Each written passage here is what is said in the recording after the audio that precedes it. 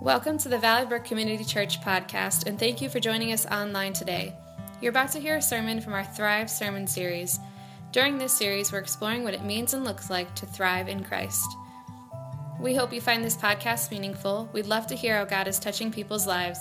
Just go to our website at valleybrook.cc, select Contact Us, and send us an email. As followers of Jesus Christ, we have one thing that other people don't have. And that's the power of the Holy Spirit living in us through faith in Jesus Christ. So we're going to look at this fruit of goodness today. We're going to look at 4 points.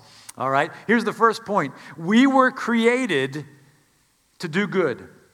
Turn to the person next to you and you were created to do good. So the Apostle Paul makes it clear that we're saved by faith in Jesus, not by good works. And we're going to look at this verse from Ephesians chapter 2. If you have your Bibles, you can open to it. It's going to be on the screen too. It's Ephesians chapter 2, verse 10. For we are His, meaning God's workmanship, created in Christ Jesus for good works, which God prepared beforehand, that we should walk in them. Boy, that one verse is chocked full of a lot of information. First of all, you were created by God to be part of God's kingdom plan. That's right. Every single person in here. You were created by God, and God created you to be part of His kingdom plan. You were created to be a part of His kingdom work. Here's the second thing to understand. In your mother's womb, God knit you together, wired you together uniquely. You're different than everybody else in this room. God wired you together to have certain gifts and certain talents and certain skills and certain passions. And He wired you together that way to do good works to further His kingdom. And God prepared this for us. He prepared us for this, that we would walk and live in those good works. So, ask yourself, are you doing what God created you to do? Are you doing what God created you to do? We were created by God to do good works. Not only were we created to do those good works, to make other people happy, to make God happy, to please God, but we were also called by God to do good. We're called by God to do good. Look at the person next to you. Tell them, you're called by God to do good. All right, we're going to go see what the Apostle Peter said. The Apostle Peter said in his second letter, chapter 1, God's divine power has given us everything we need for a godly life through our knowledge of Him who called us by His own glory and goodness. Through these He has given us His very great and precious promises, so that through them you may participate in the divine nature, having escaped the corruption in the world caused by evil desires. For this very reason, make every effort to add to your faith goodness, and to goodness, knowledge, and to knowledge, self-control, and to self-control, perseverance, and to perseverance, godliness, and to godliness, mutual affection, and to mutual affection, love. You'll discover that love is in all of the fruits of the Spirit. It's the superfruit, all right? Love is in all of the fruits of the Spirit. So we're called to do good. When it comes to faith in Jesus, when we come to faith in Jesus, we become new people. That's right. That means the course and direction and activities of our lives change because we have found the grace of God in Jesus Christ. We've been called to live God-honoring lives. And all of the fruits of the Spirit are activities of the life that God has called us to. Just a reminder of what the fruit are. Love, joy, peace, patience, kindness, goodness, faithfulness, gentleness, and self-control. There are 9 fruits of the Spirit. Actually, I don't think that list is exhaustive. I think that's just a sampling. But that's what Scripture says. There are those 9 fruits. So think about this. As we live out our calling to embrace the calling of God, to live by the Spirit and reject living by the sinful nature, We have to make decisions. The Spirit empowers us, but faith is something that we have to exhibit. So Paul tells us what the fruit of the Spirit, but before he tells us what the fruit of the Spirit are, he tells us what the desires of the flesh are, or what I would say are the anti-fruit. And you can find those. That's not going to be on the screen behind you, but you can find those in Galatians chapter 5, 19 through 21. I'm going to read them. Listen to the things that are of the flesh. When we follow the desires of your sinful nature, the results are very clear. Sexual immorality, impurity, lustful pleasures, idolatry, sorcery, hostility, quarreling, jealousy, outburst of anger, selfish ambition, dissension, division, envy, drunkenness, wild parties, and other sins like these. Let me tell you again, as I have before, that anyone living that sort of life will not inherit the kingdom of God. Folks, that list of sinful behaviors should concern all of us, particularly if we see any of them in our lives. This is all the bad fruit. There's no goodness in that list. Remember what Jesus said about fruit. He said you can recognize whether a tree is good or bad by the fruit it bears. A person can say that they're a follower of Jesus, but the fruit of their lives will demonstrate whether or not they've actually had a heart change and they're truly following Jesus. That's why Jesus said, some of you will say, Lord, Lord, but I'll say I don't know you when I come in my kingdom. Because we give lip service, but it doesn't change our lives.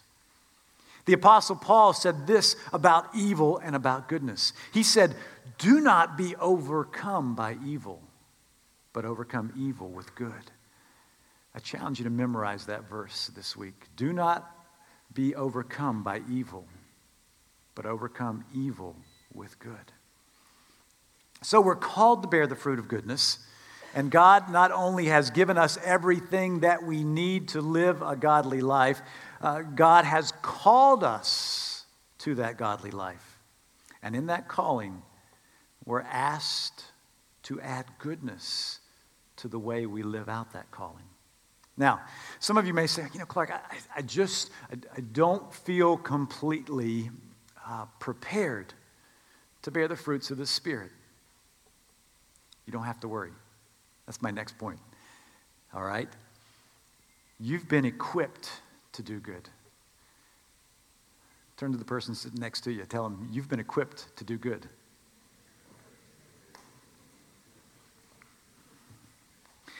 Have you ever been asked to do a job and you weren't given the right tools, or you weren't given the right supplies, or you weren't given the right training? Yeah, I think we all have experienced that. It stinks when that happens. It's very frustrating. And if it was a job for hire, you may not have lasted long there because you couldn't work in that environment. But in the environment that Christ followers who live by faith in Jesus Christ, we've been given everything that we need. Everything. God has equipped us. If we accept what He has equipped us with, we'll understand that we have everything we need. So we're going to look at one verse from the book of 2 Timothy. 2 Timothy 3, 16 and 17. All Scripture is God-breathed and is useful for teaching, rebuking, correcting, and training in righteousness, so that the servant of God may be thoroughly equipped for every good work. So this tells us a lot about Scripture. Scripture has been given to us. We have all we need in God's Word. It equips us. It teaches us. It rebukes us. It corrects us. It trains us in righteousness so that we'll be thoroughly equipped. You have everything you need. But let's go back to the first phrase. All Scripture is God-breathed. It's an interesting word. If you go back to the original languages, it's a compound of two Greek words. The word for God, which is theo, and the word for breath or spirit, which is nestos, neo. God breathed. We understand in Scripture that the breath of God is the Spirit. So in this Scripture where it's telling us that all Scripture is God-breathed, it's breathed by God the Holy Spirit, we understand that we've been equipped not only with the Word of God, but we've been equipped with the Holy Spirit who dwells in you from the day that you accepted Jesus Christ, and He's come to live in you in power. You've got the power that you need to live a God-honoring life, to bear the fruit of the Spirit. So we were called to do good. We were created to do good, and we're equipped to do good. You have everything you need with the Holy Spirit and with God's Word. Everything. Here's the final point about goodness.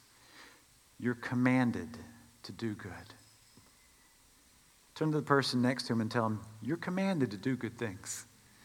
Hey, if that's your spouse, don't rub it in, okay? But you're commanded by God's Word to do good things. The Apostle Paul wrote to the church in Galatia, he said, let us not become weary in doing good. Folks, don't get weary in doing good.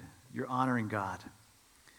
For the proper time, we will reap a harvest if we do not give up. Therefore, as we have opportunity, let us do good to all people, especially to those who belong to the family of believers. So what's Paul saying here? He's saying, do good to all people.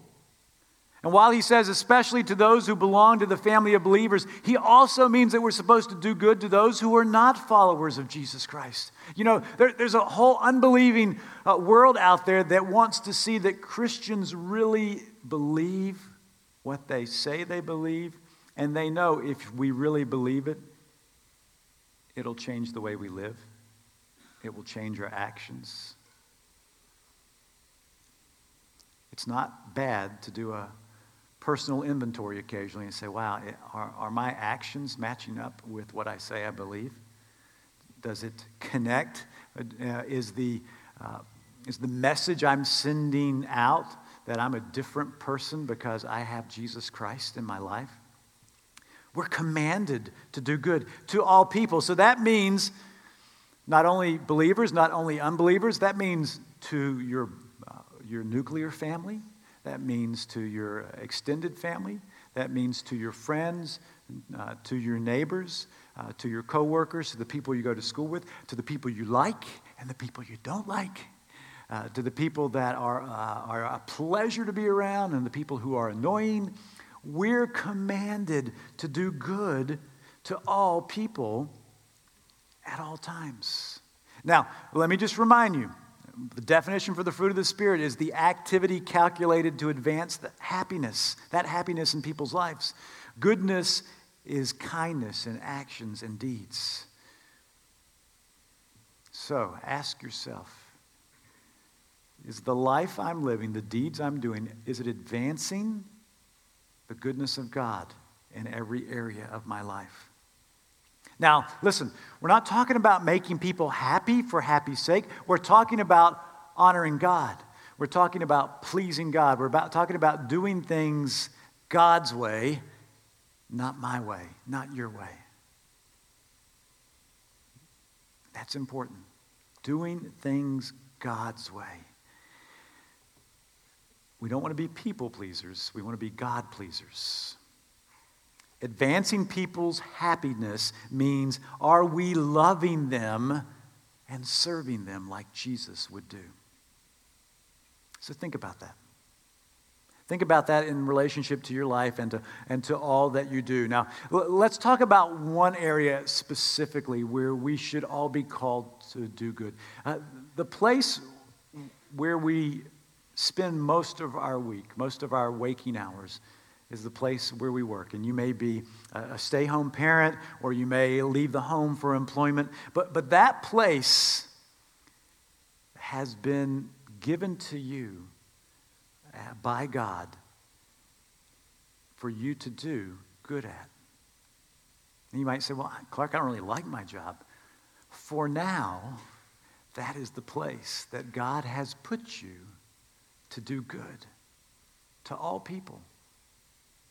God has specifically put you in that place at this time, at this season, with that circle of people that you work with to do good, to honor Him. Think about that. It didn't happen by chance. Well, you say, well, I talked to this headhunter and they moved me across the country to come here to Connecticut.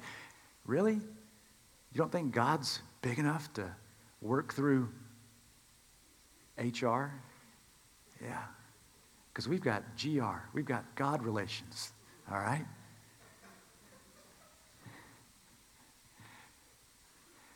God can do that. I love when people laugh at my lame jokes. It makes me laugh.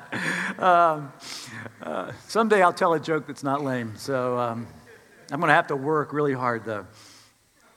So God has wired you. He's placed you where you work. As I said, whether it's in your home or whether it's out in corporate America or if it's at a service industry, wherever it is, God has placed you there. It's the primary place where God wants to use you to work in this season.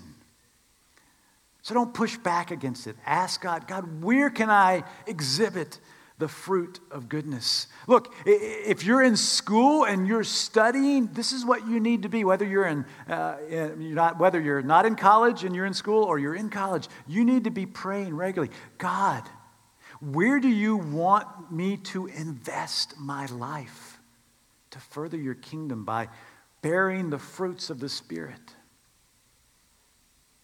God wants to do that.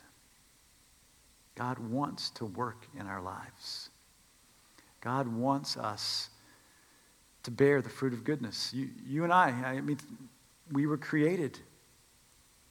We were created by a loving, compassionate God who wants to have a relationship with all people, and He wired us and put us together uniquely to do good things, to build His kingdom, to be a part of His team. And He called us to do that. And then He equipped us. We have everything we need to be bold. Walk in that truth, knowing that you've been equipped with everything you need. And then go out and do good. When Corey was sharing the announcements this morning, he was talking about some opportunities to exhibit kindness. These move into actions. So go out and do them. Go out and exhibit kindness by doing good deeds. Go out and do that and change the world. We believe sincerely if we love God and if we love people, we'll do good things, and that will change the world. So if you would, I would just like to pray for each one of us that we would let the Spirit who is in us take charge to bear the fruits of the Spirit, particularly the fruit of goodness. Just hold your hands open if you would. Heavenly Father, Lord, we thank you that you love us so much that you would give us your Spirit to fill us and that you would allow us to take these promptings that the Holy Spirit gives us to bear the fruit of the Spirit, Lord. And we thank you for the power that comes from the Spirit. And Lord, now we want to walk in faith because you've equipped us. So Lord, with just a symbolic act of openness, with our hands open, we say, Lord, Holy Spirit, work in us. Bear good fruit. Let us recognize that the opportunity is always before us. We pray this in Jesus' name. Amen. So, when I started off, I talked about how Jesus is really our example of what goodness is. And today, we do something that he told his disciples to do. He said, I want you to eat this bread and I want you to drink this cup in remembrance of me, celebrating, at the time they didn't know it, but celebrating his life, his death, and his resurrection. So we're going to celebrate the Lord's Supper, and we need to prepare for that in two ways. Look, if you want to take the bread and the juice this morning and you've never told Jesus you believe in him, today's your day. I'm going to give you the opportunity to pray and tell Jesus you believe in him and want to follow him so you can become a part of God's family. And then I'm going to move into a time of silent confession for everybody else because we're told to prepare for the Lord's Supper, to confess our sins. So, two different prayers. I'm going to start off. Let's just all bow our heads. Heavenly Father, for anyone in here today, Lord, who wants to tell you that they want to follow you and that they believe in you, hear their prayers. If that's you, just repeat this silently to the Lord. Lord, I believe in Jesus. Just repeat that. Lord, I believe he died and rose again. Tell him that. Lord, I believe that he died to forgive me of my sins. Tell him that. Then tell him, Lord, I accept your forgiveness. Tell him that. And now I want to follow you all the days of my life. Tell him that. All right, now we're going to move into the prayer of confession. This is an opportunity for us just to sort of do a little spiritual house cleaning, to say, God, I know I've sinned these ways, forgive me. And it's also to say, Lord, I can't remember everything that I've done that I know was sinful, but I know I'm a sinner, so I ask for your forgiveness. So just spend a few moments here confessing your sins to God.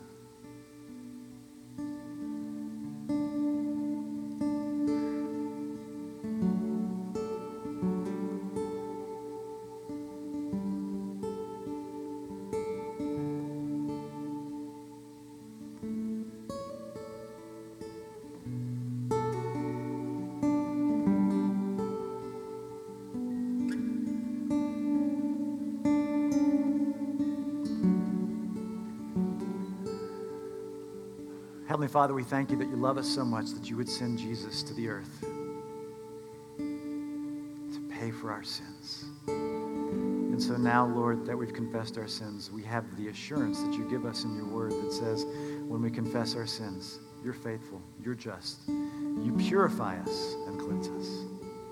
Thank you. Amen. I'm going to invite the servers to come forward and prepare the bread and the juice. And as they do so, let me remind you why we celebrate the Lord's Supper. On the night that Jesus was betrayed, he was with his closest friends, his disciples. And they were celebrating the Passover, but he redefined it. He redefined it into what we understand as the Lord's Supper. He took bread and he broke it. And he said, "This is my body, broken for you. Take it and eat it in memory of me." And then after they'd eaten the bread, he took the cup and he took the juice and he poured it into a cup, and he said, "This cup, this red wine, red juice represents my blood. And it's poured out for you and for all people for the forgiveness of sins. Drink this in memory of me." So I invite you to stand up. You can come forward to receive the bread and the juice. The pita bread is natural. The little discs are non-allergenic in case you need that. So please come forward to receive the bread and the cup.